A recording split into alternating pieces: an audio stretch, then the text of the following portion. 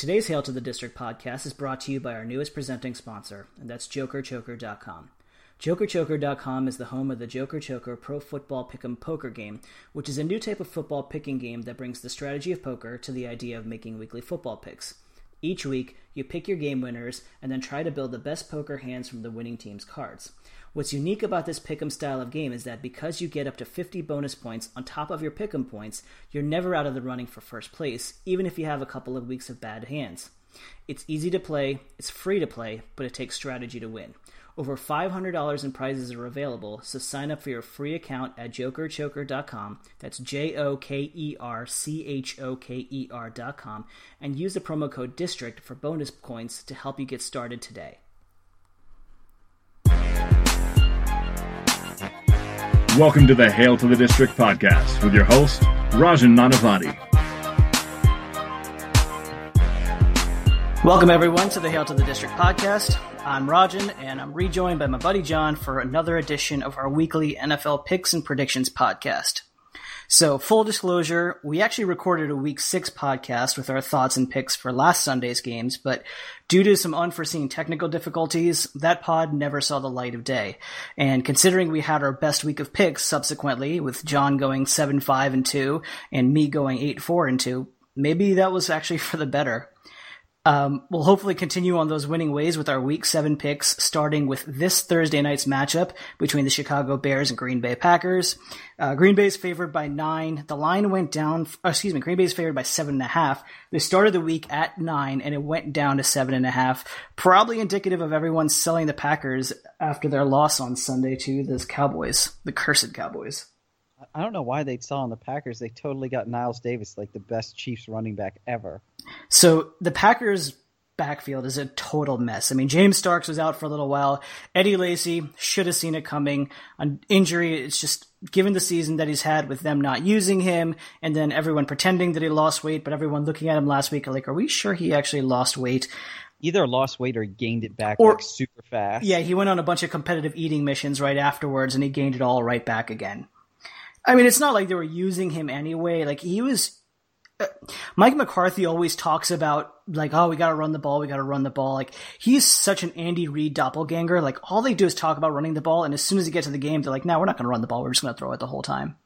The sad part is that Eddie Lacy was actually good at running the ball. He's actually pretty efficient. He was averaging 5.1 yards a game, which is behind only Ezekiel Elliott. Yeah, and that guy's clearly not doing well this season. 5.1 yards per carry. But yeah, so I mean, he was being effective when given the chances. They just never gave him the damn ball, and he was actually making big plays. He had a couple, 15-plus yard runs, and which was in line with some of the other guys that are at the top of the rushing categories. But they just don't give him anything. The only time they actually ran the ball with Eddie Lacy was when they were up 31-3 against the Lions. Excuse me, they are the Packers. Against the Lions, and they were up 31-3, and they're basically just trying to kill the clock in the second half. Then they're like, okay, Eddie, now you can run the ball. And I'm like, he's not bad at running the ball. You just steadfastly refuse to. And then you wonder why Aaron Rodgers is struggling, because he has to do it all by himself, because you don't give him any damn support. They've totally abandoned it. If you take away Rodgers' scrambles, they're 28th in the NFL in rushing attempts per game. Like, they just don't run the ball. And then you're like, well, what's wrong with Aaron Rodgers? Well, you're making Aaron Rodgers do it all by himself, and then you don't change up any of your schemes from week to week, and you wonder why you're not actually winning any games, or you're winning games ugly, and when you have to play the good teams, they're shutting you down. Right. And Aaron Rodgers is sadly getting a little bit older. I don't know. See, everyone was talking about the whole what's wrong with Aaron Rodgers storyline this week, and that's fine. I mean, that's what the media is supposed to do, hot takes and bullshit and blah, blah, blah and stuff like that. I really think that they don't do anything different. Like, if you kind of read between the lines of when the players are talking, they're basically like, this is the same offense that we've run from year after year for the same 3 or 4 years. Like, NFL teams get tape on teams after 4 to 6 games, and you're running this shit for 3 to 5 years, and you're wondering why you're starting to struggle? Well, hasn't McCarthy been like he should have been gone years ago, and they just won't fire him because they have no ownership? They've got this, conglomerate board of... I mean, their organizational stability is like is to the almost to the extreme where like they won't change anything whatsoever. And I respect that. But yeah, there's a lot of questions like, is Mike McCarthy a good coach? And more importantly, has his message, is he kind of like the hockey coach mentality? Is it gone stale? Are they listening anymore? Is it time for a change? And I don't even know if it's time for a change because Ted Thompson is kind of the czar there, the general manager. And I don't know if a coach coming into Green Bay is going to want to do it his way. And you kind of need someone who's going to buy into that, glacial pace of things the way they operate in Green Bay. I think the problem is a lot more than, Aaron Rodgers is not playing well. Like, I think this problem's a lot more layered. And I think the coaching staff actually has a lot to do with it. There's just no imagination on this offense. There's no variety to it. It's basically trying to do the same thing over and over and expecting different results, the old definition of insanity. Right. Well, and then the funny part is this week, Aaron Rodgers is going against Brian Hoyer, who statistically they're comparable. And that's a terrible sentence to say. If you are statistically comparable to Brian Hoyer, I don't care who you are, unless you're like Geno Smith, where like that's an improvement for you, which we'll get to that in a little bit. That would be a miracle. You probably should reconsider your line of work because Brian Hoyer is the Mendoza line of NFL quarterbacks. So, yeah. And the fact that, yes, Rodgers is 25th and 26th in basically the majority of stat categories, it's pretty telling. And I loved Rodgers. I thought he was going to be fantastic with it. Came into the season in great shape. Going to get Jordy Nelson back. I thought this was Rodgers' year. He was going to light the league on fire, and I could not have been any more wrong. And sadly so, because I love Aaron Rodgers as a player. Probably one of my favorite non-Redskins players in the league, if not my favorite non-Redskins player. And seeing him play like this is just, it hurts my heart. So with the line dropping from 9, Packers favored by 9 to 7.5, I mean, it shows that everybody's betting Chicago. Where do you go on this one? I'm still going with Chicago. I'm taking Chicago. Yeah. I think with no running game, Niles Davis, he's not going to play. He's not going to play. So their running back is wide receiver Ty Montgomery. That's their starting running back in this game.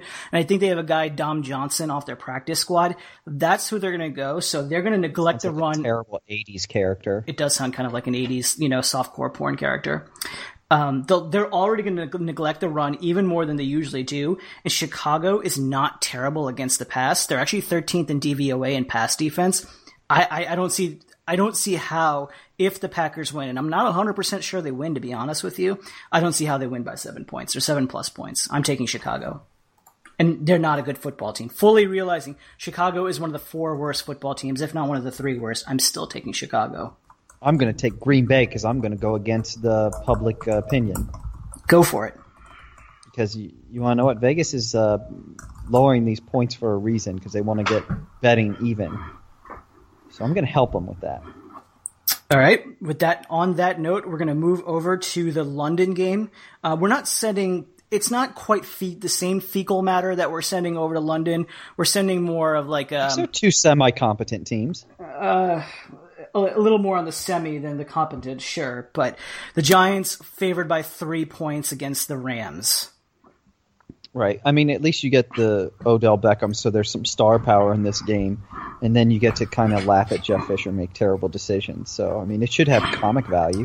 So once upon a time, the Rams were 3-1. Now they're 3-3 because they lost 2 straight games because they don't play anyone in the NFC West anymore. So wait, you're saying Jeff Fisher's 500? Yes, I am saying Jeff Fisher. Wow. I am color me shocked. The most shocking development you can possibly think of. Although in fairness, I think Jeff Fisher's a 7-9 coach, so even going 500 is a little bit of an improvement for him. But they beat the Cardinals. So 2 of their 3 wins this season are the Seahawks and Cardinals, aka NFC West opponents. But then they have losses, a horrible loss against the 49ers, and then an NFC West opponent, granted. And then they lost against the Bills, and then they lost inexplicably to the Lions, who God knows what the hell is up with that football team. Get to them momentarily. Yeah, it's the Rams. I mean, they're just the Rams. There's nothing you can say about them. Case Keenum has 300 yards. I think it was the second highest yard total in his career, and they lose. Kenny Britt has a great game. They still lose. Kenny Britt is a thing right now. Kenny Britt is a thing. He's on pace for over 1,300 yards this season. It's legitimately a thing. Right. So if you ever were doing daily fantasy and not playing Kenny Britt I'm assuming he'd still be cheap at this point. It's a little crazy. but I just don't trust it. I still don't trust it. I still don't buy it. I think they're another one of those standard deviation teams that, like, they're going to be one of those weeks where they just pop off and they're going to have a lot of points, and then you try to bank like, oh, Case Keenum, this might be a good matchup for him, and then he throws for you like 74 yards in a game. Just completely craps the bed. Completely and utterly shits the bed. Couple of interesting notes on Odell Beckham. I was watching our friend Tim, who was Odell Beckham, and I was like, man, just beat the, pardon my French, but just beat the fuck out of Ari. Just do me a favor and beat the fuck out of him, please. You know, goddamn asshole runs his mouth too much. And then I saw Odell Beckham had 11 yards in the first half, and I was like, God damn it. Like, seriously, the one time where I really want him to do well, please do something. Then, of course, and then he had 211 yards receiving in the second half, which was his second highest total of yards in a half in the last 30 years. So that was pretty nice. Yeah, no, the guy is, I think he's finally back on track. He definitely needs to stop with his stick. You know, nobody gives a crap about your affection of the field goal net. Get over it. Just freaking score touchdowns, make amazing catches, and go back to the bench. First player in 24 years with 2 touchdowns of 60-plus yards in a game. Very quietly, 5th in the NFL with 581 receiving yards right now. So I actually do like him to have another big game this week. The Rams have allowed an opposing receiver to go over 130 yards in 3 of their last 4 games. I think he's hot. I don't think Eli Manning is particularly good. I think he's just throwing him the football and hoping for the best. That slant route he took to win the game against the Ravens, where he caught the ball and basically just did everything else. I mean, that's vintage Odell Beckham. So, and he's the only one that's really producing right now. Shepard's not doing anything. Cruz isn't really doing anything. It's all Odell carrying that offense right now. I'm still surprised we're getting anything out of Victor Cruz, and Sterling Shepard, I don't really know. He might be hitting the rookie wall, although at game 6. It's a little early for that, right? It's a little early for that, but who knows? It's also, I think, defenses have some tape and they go, oh, wait, this guy's good. We might want to cover him. Yeah, that's actually a very fair assessment. Giants by 3. Who you got? Giants. Yeah, I got Giants. Don't bet on Fisher outside the NFC West. No, and it's a wanky game in London. I think the Giants will blow them out because the Rams, who we thought they are, they suck. They're just... Yeah. Well, the next game is a delightful matchup between Washington at Detroit, with Detroit favored by a point. So it's kind of like a pick-em at this rate. You know, we're obviously biased, perhaps me more so than anything else, because with the Redskins I don't pick objectively whatsoever. But Detroit is giving a point. I think that's ambitious. A little. I mean, all of basically, so Detroit's given up 20. They score 25 points a game. They give up 25.5 points per game. So, like, their margin of loss is a half a point.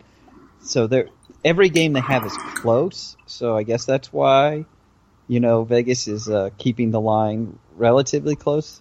But I don't know why it is. I mean, if it was a neutral field, technically Washington would be favored in this scenario, but. Yeah, I don't know. So Detroit's just weird. Detroit, I could see them lose every week, but I could also see them win at times. So their offensive line quietly is one of the worst as well. Like, Matt Stafford runs for his life a lot. Nobody watches. But he hasn't been terrible. But he's been pretty damn good. He's not getting the benefit of. He's not on the Robert Cooter honeymoon tour anymore. Like, that's for sure. That's not there. But no, but Marvin Jones is still one of the top receivers in the NFL right now. Golden Tate is back to doing things. Golden Tate found 130 yards last week. Yeah. Theo Riddick when he finally comes back, although they have a very delightful white running back in Zach Zenner. I like that guy. Yeah. Because he's white. Exactly. The great white running back. Detroit, in their 6 games, Detroit's won three games so far. In 2 of those wins, they were losing by a touchdown or more to the Bears and Rams. If you look at every game they've played this season, they blew a fourth quarter lead in game 1 to Indianapolis, and they had to come back and beat them. Blew a fourth quarter lead to Tennessee. They were down 28 at halftime to Green Bay. They were down by double digits in the fourth quarter against Chicago. They blew a fourth quarter lead against Philadelphia, and they had to come back in the fourth quarter to beat the Rams. Like, they don't have a clear defined, we beat this team because we were better than them type of win. But does Washington? Yeah, last Sunday against Philadelphia. Outside of handing them 2 touchdowns on special teams. That's true. They did beat the Panthers. And in the pick 6. The Philadelphia's offense scored 6 points. Right. I mean, let's not even get to the fact that Philadelphia refused to hand the ball to Ryan Matthews, and didn't run the ball against the Redskins' top weakness. Thank you very much, Doug Peterson. I appreciate it. But yes, it was. And who's Detroit going to run against us? Nobody. They don't have, because Riddick is questionable. Abdullah's out for another 2 or 3 weeks, I think. God, my fantasy team with Riddick on is such a mash unit. I really need Riddick to come back, and that's sad that I'm saying that. But yeah, they don't have anybody else. They're maybe try to dust Justin Forsett off the waivers a couple of days ago, but Detroit's strength is their passing game, and ironically, Philadelphia's strength was their passing game, and Wentz was like one of the most accurate quarterbacks per adjusted completion percentage. And after facing Washington, he jumped down to 8th. He went from 1st to 8th, and right now Stafford's in 2nd. So, do we have a trend where our secondary kind of shoves another quarterback down the bench? Again, I like it. I think the Lions, just to your point, the Lions' strength is throwing the football. That matches the strength on our defense. Marvin Jones is a very good receiver. I think Golden Tate's one of the most overrated players in the NFL. He's had 8 good games in the last 3 years. 9 if you count last week. Go back and look up the numbers. I think he's been terribly overrated after those 8 games. I think it was in 2014. He had that streak of 8 good games to start the season, maybe 10, and hasn't done really anything since. I love the matchup of the two of them against Norman and Breland. I would take that, even with our rotating cast of safeties. I still take that matchup. Fairly decent last week. I mean, we're splitting between Nacho and Whitner at the strong safety spot, and Blackman and God knows what else at the free safety. And it's working. It's working, so can't complain about it. It's not great. But I mean, it's not Earl Thomas and Cam Chancellor, but it's working. It's sufficient. And is Detroit going to have an offensive lineman that fails a drug test and is going to be suspended this week, that we can abuse a rookie offensive lineman with Ryan Kerrigan? God, pour one out for Halapuli Vaitai. Pour one out for that poor large man.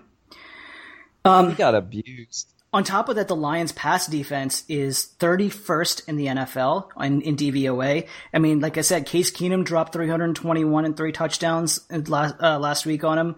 And you don't think Jay Gruden is so geeked to throw the football against this team? I mean, he's probably telling Matt Jones to take the week off. He's like, we're going to just go all aerial this week. Yeah, but why would you take the week off? They're running the ball so well. They racked up 230 yards against one of the best rush defenses in the league.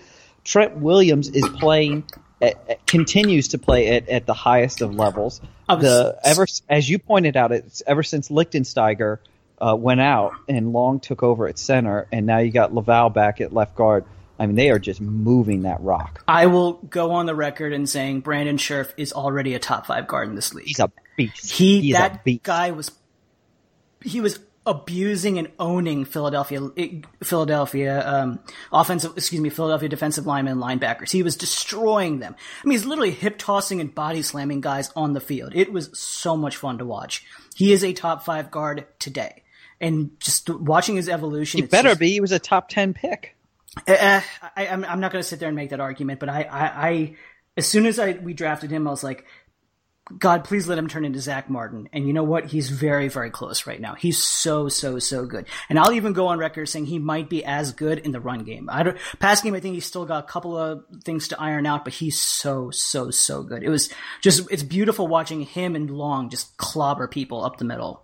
And especially once Benny Logan went down for the Eagles last week, which it was actually a really deceptive loss for them, they were just gashing holes. I mean, you could have run your truck through those holes. They were great. Yeah, so I'm assuming you're going to go with the homerific pick on this one? I'm going the homerific pick. I love our matchup against them. I got to second that. Yeah. I hate agreeing, but you know what? We did pretty well last week agreeing. All right. Speaking of the aforementioned Eagles, they are playing Minnesota at Philadelphia in a game that could be called the Sam Bradford Bowl. I would also like to point out for any Eagles fans listening, you have now lost 4 straight games against the Redskins. So stick that in your pipe and smoke it. That is awesome. 4 straight. That is awesome. I'm used to being on the other end of those NFC East matchups. So that is fantastic. There were a lot of questions about Doug Peterson in the preseason as a head coach coming into the season. They were like, I don't know. Was it too soon? Do we overrate him a little bit as an offensive coordinator in Kansas City? It was weird because you're like, wait, we got rid of Andy Reid to get back Andy Reid guy. I think they deserve their moment in the spotlight after the first 3 weeks of ball washing we gave them with Pennsylvania and all that crap. Last 2 weeks, the Eagles have been penalized for over 110 yards per game those last 2 weeks. I'm completely baffled, as I mentioned earlier, why they didn't try to run the ball more against this piss-poor running defense, which is still pretty crappy. And they were like, nah, you know what, Ryan Matthews, we're just going to give you 9 carries. LOL, that's fine. We're going to let our rookie Carson Wentz try to do as much damage as possible against one of the best corners in the NFL and a pretty solid secondary. I will say, for the first time, I really got to watch Carson Wentz up close. It's not bad. And I hate the fact that we might have to play against this guy for the next decade. I really, really hate that, because just watching him and really getting a sense of the way he plays the game, without trying to buy into the Pennsylvania hype and all that garbage, the comparison that kept popping into my head is he looks like Aaron Rodgers. He reminds me a lot of a young Aaron Rodgers. The accuracy, the arm strength, the release, the ability to get these disgusting throws off of different platforms and not having his feet set, the pocket mobility, and then he's built like a truck. And then so the comp I had was Aaron Rodgers and Andrew Luck's body. Right. And Andrew Luck, when you look at his combine, it was identical to Cam Newton. To Cam Newton's, exactly. And on top of that, Wentz has that thing which a lot of the other rookie quarterbacks haven't had, is it doesn't seem like fame is going to ruin this kid. Like, he's super, I'm all North Dakota, and like, I don't even know what the real world is, and everything in my life revolves around football. And that's kind of like, hopefully stay sheltered. Right. And that's like the X factor. Or doesn't go out, date porn stars, bang hookers all day long, get your head screwed up, and be terrible. Take up some recreational crystal meth. Like, that's fine. Get a motorcycle, crash it. I don't know. Do something. So yeah, no, it's definitely scary. It's not the level that Cowboys and Giants and Eagles fans were in 2012 when everybody was crapping their pants about having to face RG3 for the next couple of years, and that just didn't pan out. I think Wentz has a much better chance of panning out, but the hype isn't nearly the threat isn't as high. Yeah, I mean, he hasn't made as many Sports Center highlights as Griffin did, because Griffin was running the ball all the damn time, and then he had the first game with the 4 touchdowns in New Orleans, and so Griffin, I mean, that's still one of my greatest viewing experiences ever, and I will never forget it. I'm kind of sad that I had to give up my DirecTV DVR a few months ago when I switched over, because that still had the Redskins-Cowboys game from 2012. Ripped the hard drive out. On DVR. Yeah, I wish I ripped the hard drive out now that you're saying that.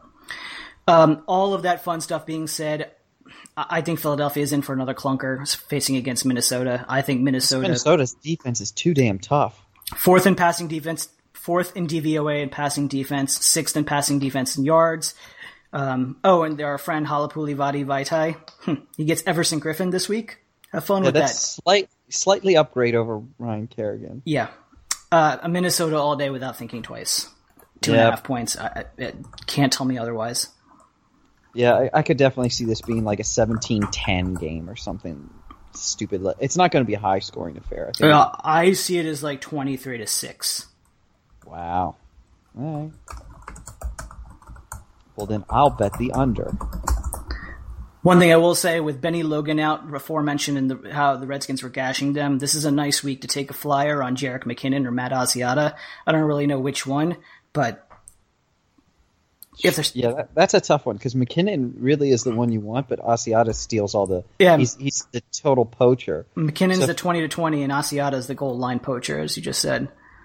I would almost go with Asiata. I don't know.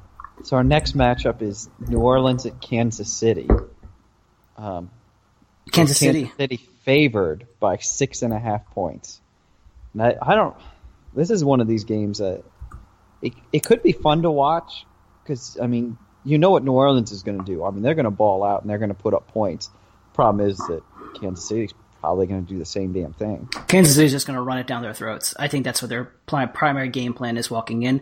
They're just going to hand the ball to Spencer Ware and hopefully lots of Jamal Charles, because I have nobody else left on my bench for running back. Is he actually playing this week?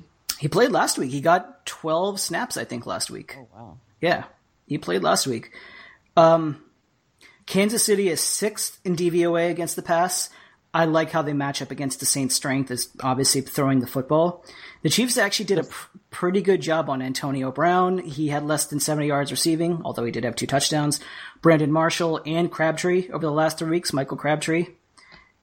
So yeah, he's kind of okay. Yeah, they've actually done a pretty good job. Marcus Peters, I hate, as I've said many times, I hate buying players in their sophomore season after they have a huge rookie season. Marcus Peters has played really well this season. He's been really, really good. Yeah, well, so is Mr. Drew Brees, who set the record for most 400-yard passing games in his career with 15. So that's kind of awesome, That guy just keeps hucking the ball, man, and that's such a high level. But and then he leads so they had a bye week, so he leads the league in yards per game. But even with the bye week, he's still 3rd in touchdowns. So I mean, they're getting it done. And 80% of the time they're in the red zone, they score. That's unbelievably efficient red zone offense. It's like the polar opposite of the Redskins. Yeah, I know. I just can't fathom this. It's hard for me to understand that they actually expect touchdowns instead of field goals. So, God, this is gonna be a pretty. This is a tough game to pick, in my opinion. Interesting wrinkle: the Saints receivers. So, like, you think of Brandon Cooks, and Brandon Cooks was like a top 3-round pick going into this year's draft, at least like in the PPR world, which we play in.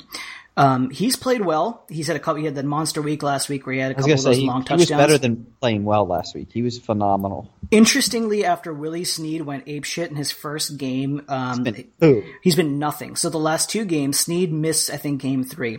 The last 2 games, the Saints receivers, Willie Snead has 5 catches total for 70 yards total versus Michael Thomas, 9 catches, 122 yards, and 2 touchdowns. Michael Thomas has played really well. There's a lot, there's some buzz on him in preseason, and so far, he's actually played really well. The buzz on him in preseason was he was the best receiver on that team. I liked him a lot in the Marquez Colston 2.0 type of role, and he's a much better athlete than Colston ever was. Not quite as big, but a much better athlete. What do I have? I have Kansas City. I am actually taking Kansas City at home. The points are too high. I just don't like New Orleans on the road. I don't like New Orleans playing in outdoors. As stupid as that sounds. But it's outdoors in October, not outdoors in December. True. But they are as Jekyll and Hyde team away from home as anyone. Yeah, and they have historically. But I don't know. I just don't like the points. I think it's too high. The Saints are going to put up 20-plus points regardless. Can Kansas City put up 30? And I don't think they can. I can see it being a 24-17 type of game. We will see. Speaking of points, Cleveland at Cincinnati. Cincinnati is laying 10. 10. Why? They're not... Is Cincinnati good? So, is Cincinnati bad is the real question mark, because a couple of... they've lost some games to some of the best teams in the league. Yeah. The Cowboys just kind of rolled over them. Cowboys team, so they've gotten stomped by the Patriots. They've gotten stomped by the Cowboys. They got, stomped by double digits against the Broncos. And then they lost by 8 against the Steelers. If you're going to lose 4 games, those are probably 4 appropriate games to lose. Those are all, top contending, in their conference teams. Those are all the top 8 teams in the NFL. They're all within the top 8. Yeah, so that's not bad. It's still pretty sad. You'd like to at least get one of those. Yeah. I find this team interesting in terms of Cincinnati. I think the bottom is going to fall out on them sometime soon. You can't expect to lose brain power like Mike Zimmer and Hugh Jackson in back-to-back years and not see any drop-off in the way your teams play. Those are 2 of the best football minds in the game, and you can't be back-to-back years, though. They lost Zimmer in 14. Sorry, 2 years. Jackson, you're right. Right. So they lost the brain power of Jay Gruden and Zimmer in the same year, and then traded up Jay Gruden to Hugh Jackson. Yeah, Hugh Jackson was an upgrade. Yeah, that was a slight upgrade. Yeah. And I think Hugh Jackson's doing a fairly respectable job in Cleveland, considering the situation he's in. God bless Jay Gruden for bringing us an They're NFC East title. competitive. They are. If somebody told me tomorrow that you could keep the same Redskins team and you could swap out Jay Gruden for Hugh Jackson, I wouldn't hesitate for a New York second. Not for a New York second. And not to take away from Jay Gruden, again, he won the division last year, but not in a New York second would I hesitate to make that swap. And Hugh Jackson's probably going to bring a new DC with him. Yeah. You know? Yeah. Instead of Joe Barely Able. So. God. Like, you really want to slam him? I mean, he's doing okay.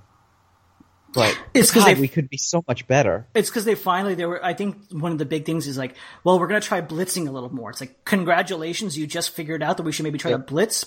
Congratulations, you just passed level 1 of Madden. Come on, dude. You know? I mean, I know. They're playing like Pop Warner, and I know other people. We need at least varsity level. Other people have talked about this. I think Marvin Lewis, speaking of coaches, is a very, very good coach. But it's his 14th year there, second longest tenured head coach in the NFL behind Belichick. And it may be time for a new voice, but the question is, if you get a new voice, is it a better voice? Right. It isn't always the case. I mean, grass isn't always greener. Yeah. I mean, I bet it's kind of like the Colts where they have to be kicking themselves for letting Bruce Arians go. He was just sitting there, on their coaching staff, and Chuck Pagano unfortunately got ill, and Bruce Arians did an amazing job, and then you watch him walk away. They had multiple head coaching candidates on Marvin Lewis's team, and watched them just kind of disappear. I'll say it till I'm blue in the face. The problem with Indianapolis, and no one's talking about it because the Irsay family is revered. Incorrectly so for multiple reasons, but... Why are they revered? They should not be revered. Because they're long time. Drunken, alcoholic, pain-killing, pill-popping shitheads. 100% right. 100% right. Assholes. Yep. That, I mean, what was the elder Irsay? Bob. He would just run his mouth in front of the media, and this is not social media that we have today where they catch every quote. He's on Fox News at 6, saying dumb shit. Fucking slammed ass drunk, just spouting garbage, and it's.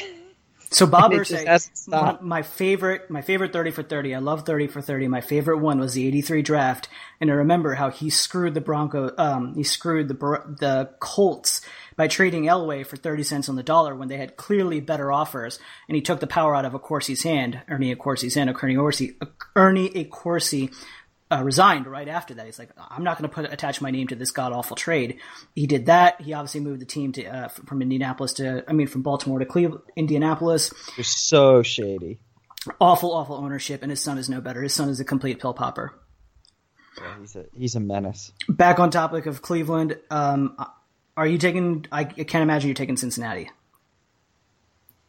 No, those points are way too high. It's way too high. I'm taking Cleveland. Cody Kessler's back. They're totally going to get within 10 points.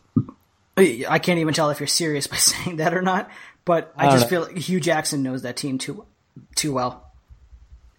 Yeah, I don't know. I just don't think Cincinnati's good enough to really.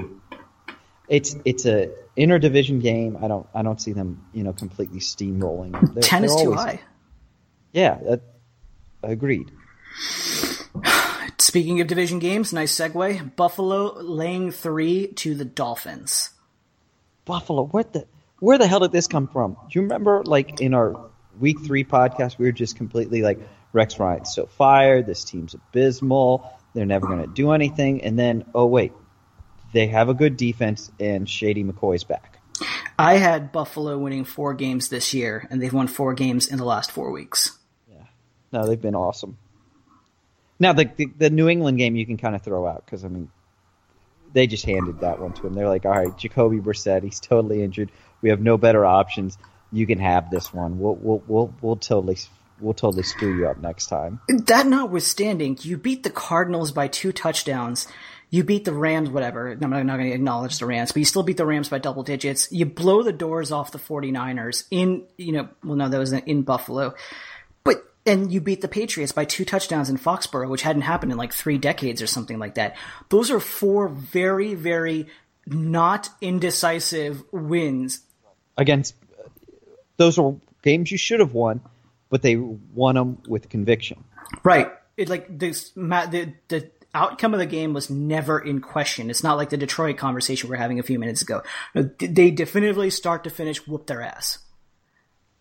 No, totally. But the thing is, like, they're doing it with just average guys, minus McCoy. But like their defense there's nobody completely stellar on. Lorenzo Alexander still leads the league. Lorenzo Alexander. That was our special teams guy. Which I'm still pissed to this day that they let him get away, because he was such a heart and soul of that locker room. That was a Bruce Allen move. Yeah, that was a Bruce Allen move. Terrible move. And he's still involved in the community here. Got a ton of ties to this area. Absolutely. Yeah. I don't know why, like, this offseason we're not like, hey, why don't you come back? We need linebackers. No, seriously, we need lots of linebackers. I think kind of like Brian Mitchell, he's got a bad taste in his mouth of the way he was kind of let out of D.C. Probably, and I'm sure they didn't even call him. Probably not. LeSean McCoy, you were talking about it, over 100 yards combined in the Bills' last 4 games, 110 rushing in 3 of their last 4. He's second in the NFL, only behind Zeke Elliott with 587 rushing yards. Right, he's doing it behind a garbage line. They're not a good offensive line. They're really not. And he's averaging 5.6 yards per carry behind that offensive line. I love it because this offseason he made this joke. He's like, yeah, man, I'm going to leave all my Bentleys behind and I'm going to go training. And it kind of reminded me of like Antonio Tarver in the Rocky Balboa movie, where he was working out in that like fancy ass gym with all his boys hanging around. And he's like, nah, man, I'm going to go find my old trainer and go work out in the dingy ass gym with my old trainer again. So why didn't you go with the Rocky 3 reference where Rocky went to California to train with Apollo Creed in the hood? Because I think McCoy looks a little like Antonio Tarver. Okay. All right. Well, I'll give you that. But I mean, some people don't like the Rocky Balboa movie. They're like, oh, that's terrible. I'm like, that's an excellent movie. I enjoyed it. I enjoyed it thoroughly. And I will be on the record as saying, and I know probably people think I'm crazy, I liked it better than Creed. I still haven't seen Creed yet. I didn't like Creed nearly as much as everyone else did. I'll go ahead and say it. I thought Rocky Balboa was very well put together.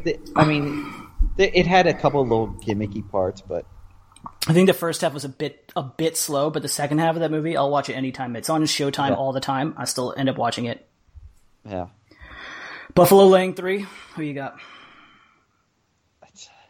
I know Miami had a big win and Jay Ajayi did things and Ryan Tannehill didn't look as terrible as he has in previous weeks, but there's no way that I can not take Buffalo in this one. No, you're not going to like the pick because I'm 100% in agreement with you. Damn it!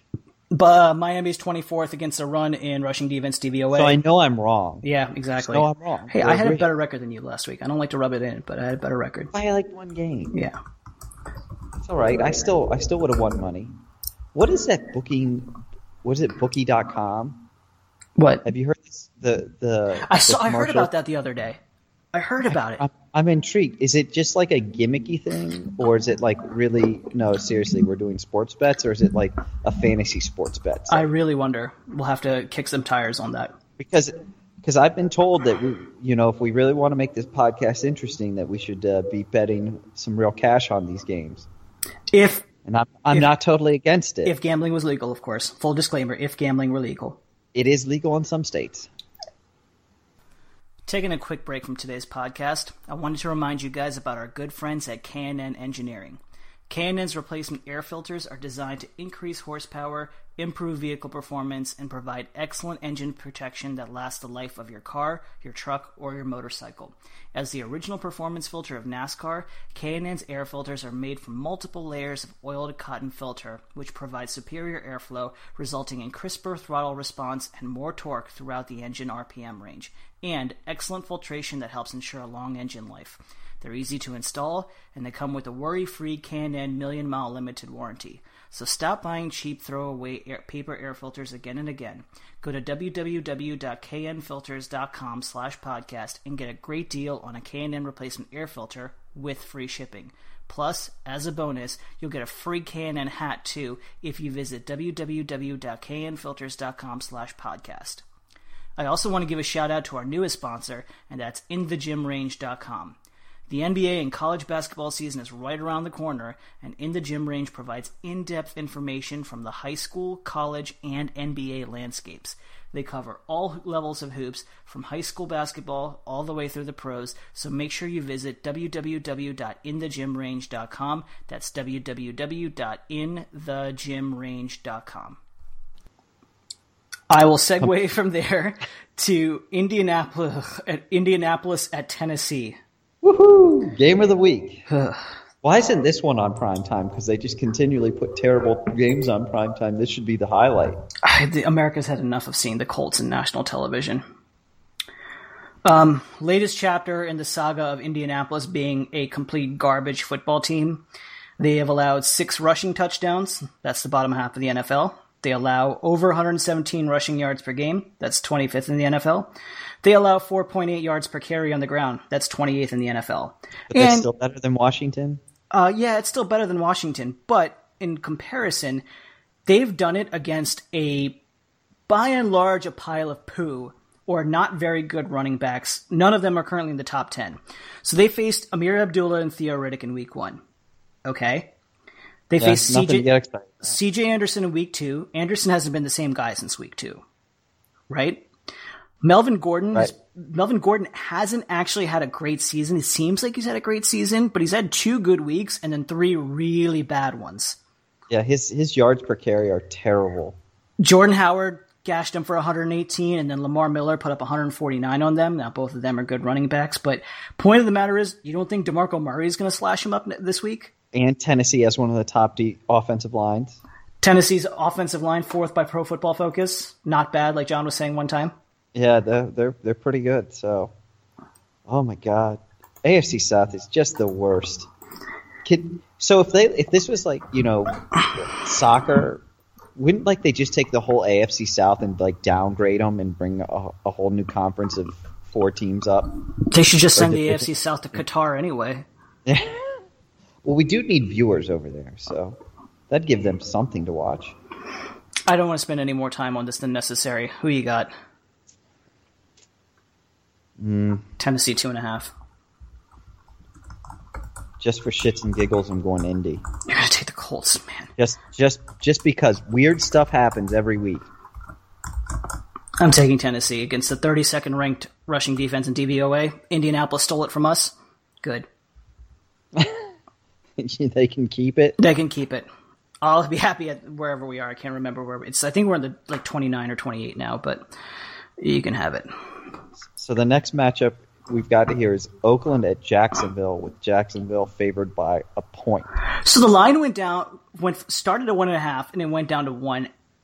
Am I missing something? Why was it ever 1.5? Why isn't Oakland favored? Why is Jacksonville favored? That's what I'm saying. Why wouldn't Oakland be favored in this game? I love this. Somebody threw this on Twitter the other day. In their first five drives of last week's game against Chicago, this is Jacksonville's offense: interception, punt, halftime, and punt. Wow, that's impressive. That's like a 40-year-old guy playing like a 12-year-old in Madden. That's what you would expect. Right. First of all, they only had 3 drives in the first half to begin with. That is embarrassing. I mean, that in and of itself is bad. But then, 3 of the first 5 drives and then punt, and one of them was interception. It's incredible. Another fun stat, since the start of 2015, since last year, the Jaguars are 3-6 at home of the games they actually play in Jacksonville, not counting that they're home games in London or whatever.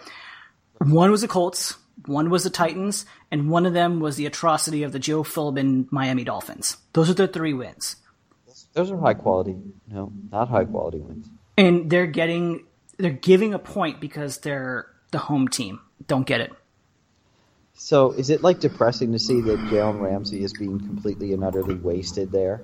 Jalen Ramsey is playing very, very well over there. I'm actually very curious to see if he gets a lot of Crabtree or if he gets a lot of Cooper, because whoever he gets, pick the other guy in fantasy purposes.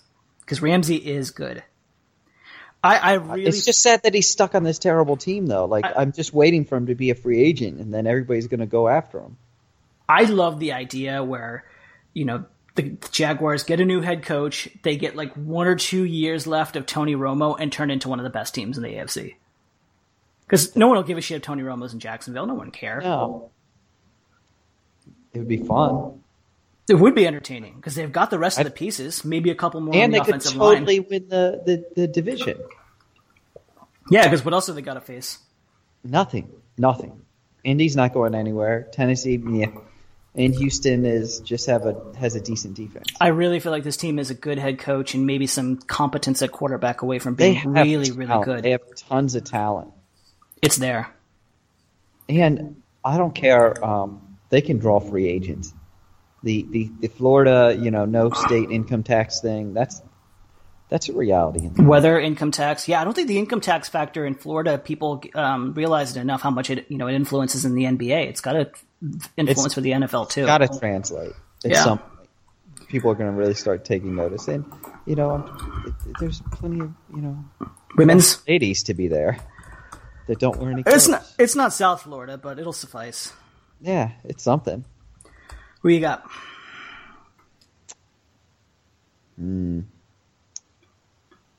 I got to go Oakland. I got to go Oakland. I'm doubling down. This is my team. I like them. Even though Derek Carr has small hands and smells of cabbage. He's not Alex Smith, but that apparently is like a concern.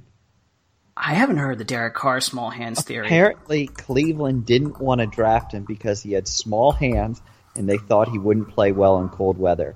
And apparently he has a bad record in cold weather. Only 2 things scare me.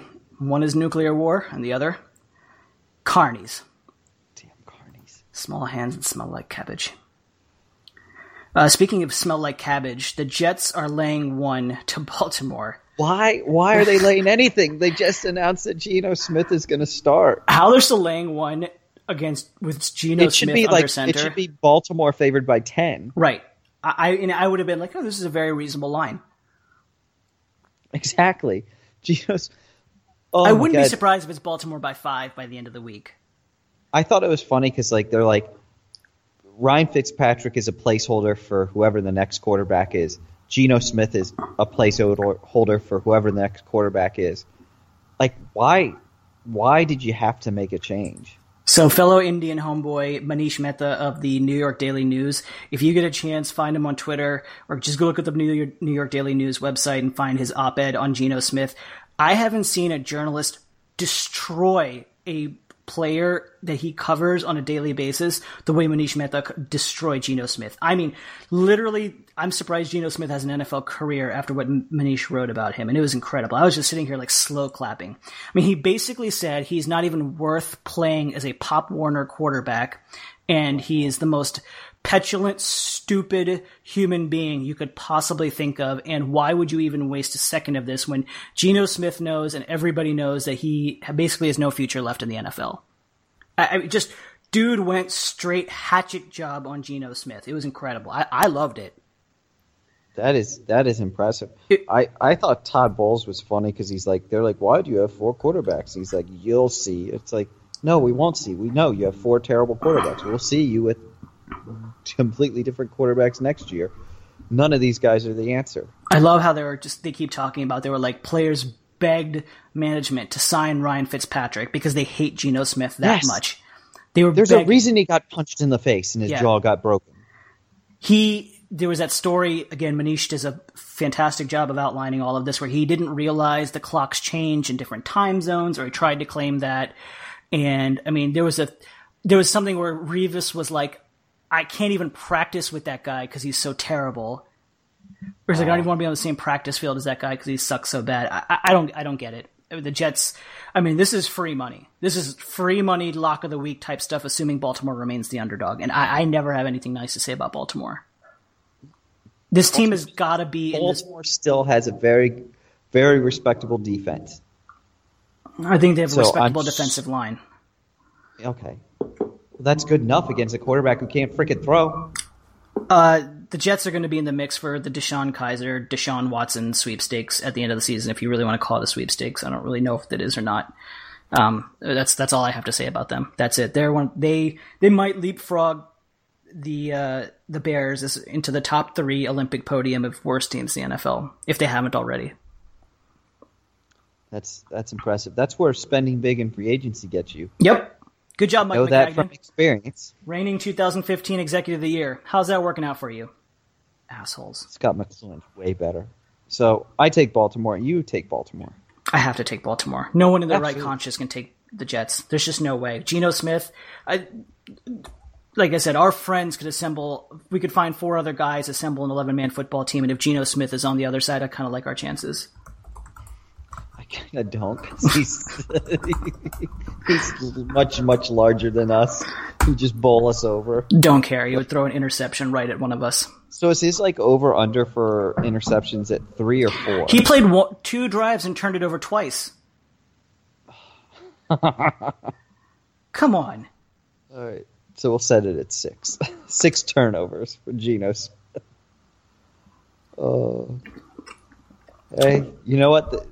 The NFL might not be getting viewers, but at least it's entertaining. I'm going to say it's something. Games like that, it was something. That if they want to figure out what the problem with their ratings is, look at the shit you're putting on primetime. Good Lord Almighty! Even for a football purist or a football junkie like me, I can't sit and watch these games. I can't do it. Is it week 8 that they start switching games? I think it's later. I think it's like 10. Why don't you just push that up to after week 4? Oh, shit, just put. I'm not a Patriots apologist anyway, but just put New England on every weekend. At least you're getting good football.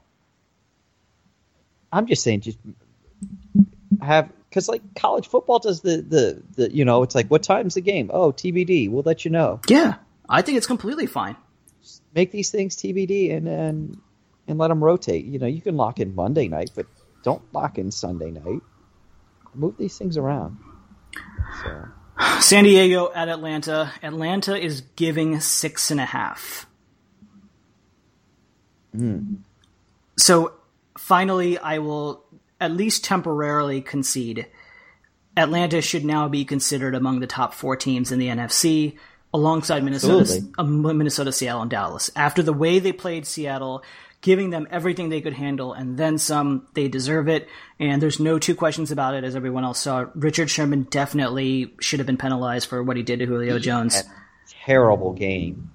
Yeah, Sherman actually he's been exposed by a couple of big receivers. Brandon Marshall gave him a lot of trouble a couple of weeks ago, and then Julio Jones. I mean, Julio Jones is a monster. There's no 2 ways about it. But it's kind of hard to contain. Sherman isn't what he was 2 years ago, or even last year for that matter. I'm just tired of him. I've been tired of him for years. He's such a blowhole. I don't know. I think he's a really good actor. Like, he's got the wrestling heel thing down. He definitely is playing the part. He's an amazing cornerback. He's smart enough to know what he needs to do to market himself and get attention, and then therefore cash in on that. Yeah. But as far as Atlanta, San Diego goes, this is I don't know. San Diego's not terrible. They're just cursed. This is a big litmus test trap game for Atlanta. They need to take care of business at home against a team they should beat. And the interesting thing about San Diego is that San Diego is actually a little battle-tested against teams that can throw the football. San Diego's played Oakland. They've played New Orleans. They've played Indianapolis, who can only throw the football. In 3 of their last 4 games, they know how to play against teams that can throw the football. The Chargers' defense is actually 9th in DVOA in pass defense. So they're top 10, basically, a pass defense. That's without Verrett? And that's without Verrett. Oh my God! Imagine if he wouldn't have gotten hurt. Imagine if they were fully healthy. They would have to be like 4-2. They would. I mean, Keenan Allen's a huge loss. I don't think that gets the credit it really deserves for what a tough injury that was. Who you got? Oh man, I kind of want. I'm going to take San Diego in this one. I don't like the points. I think Atlanta wins, but I just don't like the points. I'm sorry to disappoint you, but I had San Diego as well. Damn it! We're too like-minded. Yeah, I exactly the same thing. I feel like this is a little bit of a trap game for Atlanta. I think they win. San Diego can put up points. San Diego can put up points. They've only lost, I think, one game by more than a handful of points, like more than 3 or 4 points. I don't like the 6.5. That's just stay away from it. Well, I know that their points for are, at least when I looked at it 2 weeks ago, San Diego, they had more points for than they had against. So, I mean, they're a high-scoring team. I don't see them losing by 6.5 to pretty much anybody. Stay away games, Tampa Bay at San Francisco. If we were placing money, I would not bet on this game. This is just a terrible game that has zero interest from me. If I was divvying the pie of time in terms of watching football games, this is going to get the least of them. Maybe even... Does this even get like a toothpick of time? Even less than the Colts and Titans. Even less than that. I think that's how bad this team is. This is, to me, maybe the two most forgettable teams in the NFL, and that's even with Jameis Winston on this team. I think I'm almost on like the anti-Jameis Winston hype, not because I dislike Jameis Winston, because I'm just so sick of all the hype that he's gotten, where I'm like, it's not his time yet. But that's just me. Would a worse game be Geno Smith and the Jets in San Francisco? Yes. Or Cleveland? No, I think Cleveland versus San Francisco would be somewhat entertaining because Cleveland has some, like, at least has Terrell Pryor, so you're like, all right, there's some semblance of entertainment in their running game. Like, there's pieces there. Try really hard. Right. At least they're they're a 45-minute try-hard team. In our failed podcast from last week, we spent a little time asking the question, is San Francisco the worst team in the NFL? And we both agreed that they are. Getting their ass handed to them by Buffalo last week only confirms that. Kelly is 8-17 in his past 25 games. That beat Chip Kelly. That means his winning percentage is 32%. Excellent. I can't wait to see you back in college. Yeah, it's just a matter of time. In fact, I'm surprised that LSU already hasn't backed up the Brinks truck because I think he'd be perfect there. If you look at Kelly, does he go at the end of the year? No, I think they want to throw out Trent Baalke, which I think is just as bad. If you ask me, it's kind of like the old Casserly Norv Turner conundrum from several years ago, and I think just like Snyder did, where he kept Norv, and then he's like, "Fuck, I should have kept Casserly." I feel like Jed York is going to do the same thing, where he's going to push Baalke out the door and be like, "Shit, I made the wrong move." Right. In fairness, Jim Tomsula in his first 6 games won 2 of them. Kelly won 1. What does that tell you? Chip Kelly is not a good football coach. It tells you what we already know. We already know that Chip Kelly is a fraud. I don't care if it's Colin Kaepernick, who looked horrendous last week. Can he be done in the league? I don't give a crap about his political opinions or whatever, and who gives a shit? He's just not good. If he's not good anymore, he doesn't have it. Kaepernick is employed by an NFL team by September of 2018, I will be astonished. Well, I think one team might... him or Geno Smith be on a roster next year? He will. Some team will try to resurrect him, and they'll realize there's nothing left. Geno Smith, no. I think Smith is done. I hope so. I think Charlie Whitehurst and the McCown brothers will get a job much faster than Geno Smith would. I would totally trust the McCown brother over Blaine Gabbert and Kaepernick. If the welfare of my life... That's well below the Brian Hoyer line. Well below it. If my life depended on a football game, I would take Blaine Gabbert 100 times out of 100 over Kaepernick or Geno Smith. 100 times. And that's not even with my love of Blaine Gabbert, factored in. So, with that said, I'm going to take Tampa, but for some reason I think San Francisco might actually win this. No, I don't have any of that latter sentiment. I think Tampa wins. I don't think it's particularly entertaining. I don't think But it's going to... things happen. Things, outside things that we know nothing about happen that can affect these games. That's like saying maybe Chip Kelly will grow up and become a good football coach. I know, but like, you know what? Maybe Jameis Winston's dog died. I don't know. Something terrible could happen, and he just throws a bunch of pickles. Full disclaimer, we wish a long and productive life for Jameis Winston's dog, if such a dog exists. Absolutely. His dog's name is Krabby. Oh, man. So the next one we have is... If his dog's name is Krabby, then is he stolen? Absolutely. No, he's rescued. Oh, that's right. He's rescued. So is Jameis Winston rescuing the crab legs from the Kroger that he stole it from? Absolutely. They were calling to him to be freed to his belly. Without being paid for. Yeah. Go ahead. So the next matchup should have been awesome, but apparently it's not going to be so great. New England at Pittsburgh, and it's totally a letdown because Ben Roethlisberger, surprise, surprise, got hurt again this year. Latest reports, I think it was from ESPN, broke it. Looks like 4 to 6. Yeah. They were trying to blow it up. Oh, no, it's no big deal. He'll be back. Like, he may play this week. I'm like, I saw that. You had knee surgery, dude. And like this is not happening. Meniscuses, or if meniscus is plural, menisci, I don't know how he would refer to it as. Those are not fun injuries. Ask any NBA player. Like, those aren't normal injuries. Those can take a long time. Granted, this is not the NBA, but that's not a small potatoes injury. Yeah, he's the heart and soul of their team because Landry Jones cannot cut it. Landry Jones is not. Come on. Like, no. You almost want to like be like, hey, Michael Vick, you want to come back for like just... Let's not get ahead of ourselves. Better than Landry Jones. Let's not get ahead of ourselves. Or not? No. Landry Jones is you have a better chance of getting 60% of Ben Roethlisberger than you do from Landry Jones, and a much better than you would from Mike Vick. You have like a 1 in 100 chance of getting 60% of Ben Roethlisberger from Landry Jones. You have a 1 in a trillion chance of doing that from Vick. Vick looked lost in this offense. I mean, like, the offense might as well have been in Swahili for him because it just wasn't close. Well, all you gotta do is run left, run right, or throw deep. Yeah, and try. Run plays for Huck it. Vick. Everybody knows that. And the line is still staying at 7. Yeah. Brady's on his I'm demolishing the NFL tour. Martellus Bennett and Gronk are redefining their offense of ha, you can't guard us. You have no chance. And they're actually a good running team.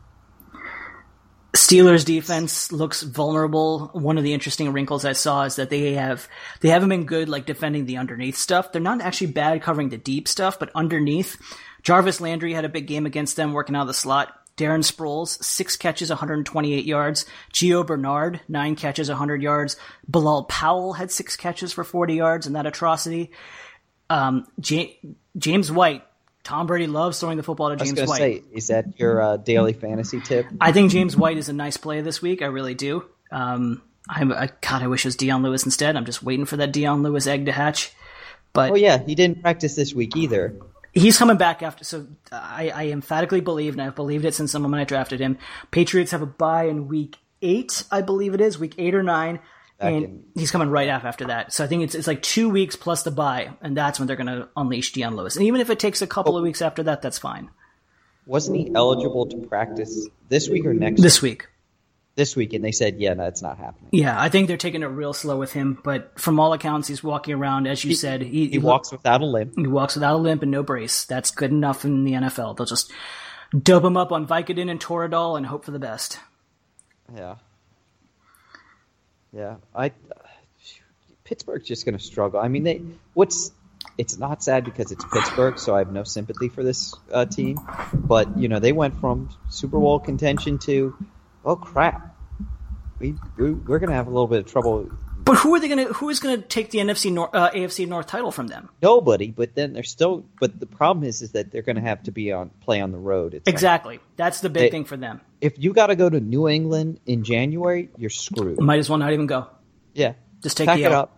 up. Unless you're Tom Brady it's not happening. Or Peyton Manning, I mean. It's not happening. No. So, I mean, I totally anticipate New England getting home field advantage and just rolling their way to the Super Bowl. New England, at worst, is going to finish 14-2. If you look at the remainder of the record, at worst, it's going to be 14-2. Yeah, that's pretty nasty. Sorry, 13-3 because they already have a loss. I forgot they have a loss. Yeah. So maybe they'll lose 2 more games. I would be dumbfounded if they lost more than 2 more games this season. That's not going to happen. I got New England in this game. I'm taking the 7.5, whatever it is right now. I don't care. Even in Pittsburgh. Yeah, I mean, Pittsburgh's losses are pretty terrible. I mean, the Eagles' loss was shocking at the time, and now, you're like, wait, the Eagles really aren't that good. Their win against the Redskins is not impressive because everybody knew that they were going to the Redskins never show up for primetime. We're cursed on Monday night. Yeah, let alone a season opener primetime at home where Pittsburgh fans are more than happy to drive, 5-6 hours to come to our stadium. Yeah, it was basically a home game for Pittsburgh. Yeah, so they don't have impressive wins, and then they just inexcusably got railroaded by the Dolphins. That was a bad one. Really? That's a really inexplicable one. That's one of those where you kind of look at, you're like, I have no explanation for this. Yeah, the only advantage they have in this game is that it's at home and they are abysmal on the road. But yeah, New England totally takes this. I'll take the points. If I was really betting though, I'd take New England to win and parlay it with some. Yeah, I'd parlay a money line New England on this game. Yep, and now because this is a lock that New England wins this. Yes. Just parlay that with who's playing the Jets again? Yeah. Whoever to Baltimore. Whoever. Yeah. Baltimore.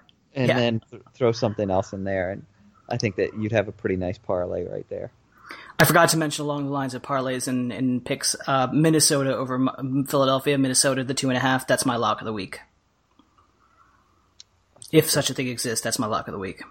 That's pretty good. And my other lock, my vice lock of the week, Seattle at Arizona, with Arizona laying 1.5. My lock is Seattle. I'm taking Seattle. I'm just going to put it right out there. Seattle, if they win, they will basically put themselves in the driver's seat, having gone through 3 tough road games. This one at Arizona, they had to fly across the country to take on the Jets. They already played their one game in LA against the Rams, who always play them tough. That means Arizona and LA would have to come to Seattle. I love what Seattle can do for themselves, and every single week they're just getting a little better and a little better and a little better. The only thing Arizona can do, which is why they whomped the Jets the other night, outside of the Jets handing them the football, or the Jets just sucking in general, is David Johnson, who should be amazing. He might be the MVP. And in fact, I think it's actually between him and Zeke Elliott right now in terms of the MVP race. I don't even think a quarterback should be mentioned in there anymore. Maybe Brady. That's about it. David Johnson. What other quarterbacks are we mentioning? Yeah, who else would it be? Matt Ryan. Yeah, I think Matt Ryan's probably a fair assessment. That's it. Yeah. I'm just trying to think of what other quarterbacks. I mean, Drew Brees is doing nobody. Look at the list. But he wouldn't be MVP candidate because his team sucks. Look at the top 5 in terms of passing yards. Matt Ryan, Eli Manning, Andy Dalton, Drew Brees, Andrew Luck. Going further, Kirk Cousins, Big Ben, Matt Stafford, Phillip Rivers, Derek Carr. Nothing. I wouldn't even. But if Brady goes on a tear, yeah, if Brady goes, he on enters a tear, the conversation because it'll they'll be like, in 12 games, Tom Brady's freaking amazing. He's the MVP. Seattle is top 3 or top 4 in DVOA in both against the run and the pass, and Arizona is a one-dimensional offense right now. If David Johnson can't go, you think Carson Palmer is the guy you want to rely on? No, thank you. What's so sad is they're stacked at receivers. They really are, and for some reason it's not working. Fitzgerald is playing, looks like he's in his prime. Michael Floyd is so talented. But can't produce. John Brown is playing outstanding this year. And then they even have Jaron Brown. Right. Who's not bad either. I mean... And that's not even counting J.J. Nelson. They have 5 legitimate receivers, and Carson Palmer's a little bit to throw his arm out or falling off the cliff stage. And David Johnson is incredible, but if you're Seattle, you just walk in saying, we got 8 in the box, we're going to line up our corners one-on-one. Carson beat us. Right.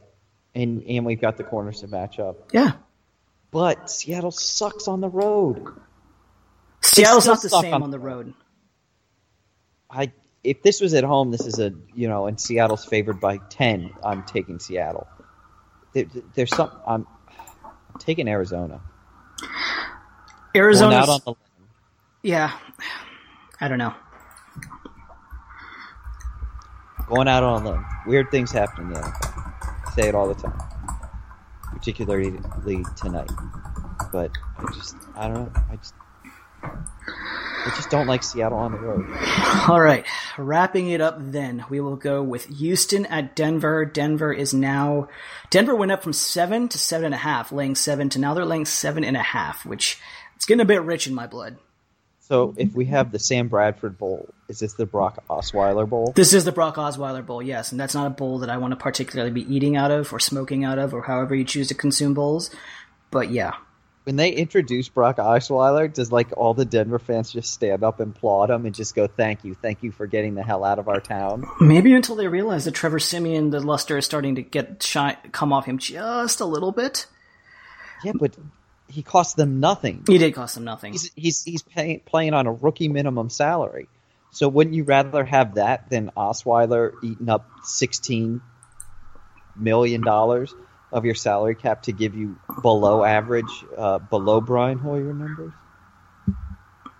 Brock Osweiler, for the first time in Houston, looked good in the fourth quarter. But granted, I think a lot of that was against Indianapolis' soft defense. I'm still a little skeptical. Everyone's like, oh, Brock Osweiler might have turned a corner. I'm like, nope. No. Let's not get ahead of ourselves. I mean, yeah, he might be gotten acclimated within the offense and all that fun stuff, but he's got so many damn weapons. Yeah. Lamar Miller's a good running back. He has great receivers. He has an average to above average offensive line still. Why the hell are you not moving the damn ball? Brock Osweiler just reminds me so much of Jay Cutler. Just reminds me so much of a taller Jay Cutler. I was going to say a 6'7" Jay Cutler. All arm, no brain. It's all Brock Osweiler. I've said it so many times that I've never seen a quarterback who is prodigiously gifted at throwing the football and has no idea what to do with it. It's incredible. I feel so bad. DeAndre Hopkins is so good, and you could just see the visible frustration on his face, like, what the fuck am I dealing with on a weekly basis? Yeah, he was doing much better with Ryan Mallett. He was doing better with Mallett and Hoyer. Come on, dude. Yeah. Couple of interesting points on the Broncos. I mentioned C.J. Anderson in reference to whatever it was a little bit ago. C.J. Anderson had 92 yards and 74 yards in his first 2 weeks and a touchdown in those games. Has had less than 50 yards in every game since. Yeah, I see that Devontae Booker is going to start getting a little bit more action. I like Devontae Booker. A lot of people do. He has, not to speak in hyperbole, his game reminds you a little bit of Arian Foster. Like, he's got that size, glide, way he runs. It seems a little bit of Arian Foster in his game. I really like him. Supposedly they really like him too, which I would not be entirely surprised to see him getting a lot more carries, which is funny because they gave C.J. Anderson, they matched the big contract that the Dolphins gave in restricted free agency to C.J. Anderson. Broncos ended up matching Everybody, jaw dropped. They're like, wait, really? You want to keep this guy? Yeah, that's what, well, they were more surprised that the Broncos would dole out the money. Another player that, what the hell happened to? Demaryius Thomas. I don't like this what the hell happened to scenario. He hasn't had a quarterback in 2 years. But even with Peyton Manning with no arm, no, that was last season. But that's last season. Yeah, in fairness, maybe I'll concede that, but he's fallen off a cliff. There's been receivers who have had, again, we were talking about DeAndre Hopkins. DeAndre Hopkins had 1,500 yards receiving last year with Mallett and Hoyer. You'd expect Demaryius Thomas to do something in that neighborhood, but at least over 1,000. But guy hasn't been good. He's fallen off a cliff the last 2 years. And they said he had kind of nagging injuries last year and he wasn't the same and stuff. And he came into the offseason, he was healthy and everyone liked it. Nothing. Same. This guy was at 1,400 yards this guy had 1,400 yards, I think, in the Tebow year. Yeah. Right? So it's not even necessarily quarterback driven, but Tebow was excellent for Demaryius Thomas. That's the only thing Tebow was excellent for. Box and Tebow just had to lob crap up, and he jumped up and got it. Yeah. But it's not there anymore. No, I don't know. I mean, I think you're being a little harsh because when you look at the quarterback play, it is kind of hard to make plays as a receiver when you have poo throwing the ball at you. So Houston's now 4-2, sitting atop the atrocious AFC South. Win last week is big, keeps them at 2-0 in the division. That's good for them, I guess. Congratulations. They still win the division. Yeah. Whatever. I don't like the points on this one. 7.5. It's too high. I think 4 would be too high, honestly, for my liking. Yeah. So I'm leaning towards Houston just because I think they'll cover, but I don't think Denver can cover. Yeah, much to your chagrin, I'm agreeing with you that I can't take that. So did we disagree on one game? No, it's 3 or 4. Yeah. So that's it for today's podcast. If you haven't done so already, please make sure you subscribe to us on iTunes and follow us on SoundCloud. Leave us some feedback on what you thought about today's episode, whether you hate our picks, you love our picks, you think we're idiots, we'd probably agree with you. Or if you think we're smart, we would probably disagree with you. We'll talk to you again next week with our Week 8 picks when we do this exercise again. But once again, thank you for listening, and we will talk to you soon. Thank you for listening to the Hail to the District podcast. Be sure to subscribe to us on iTunes or wherever you download your podcasts.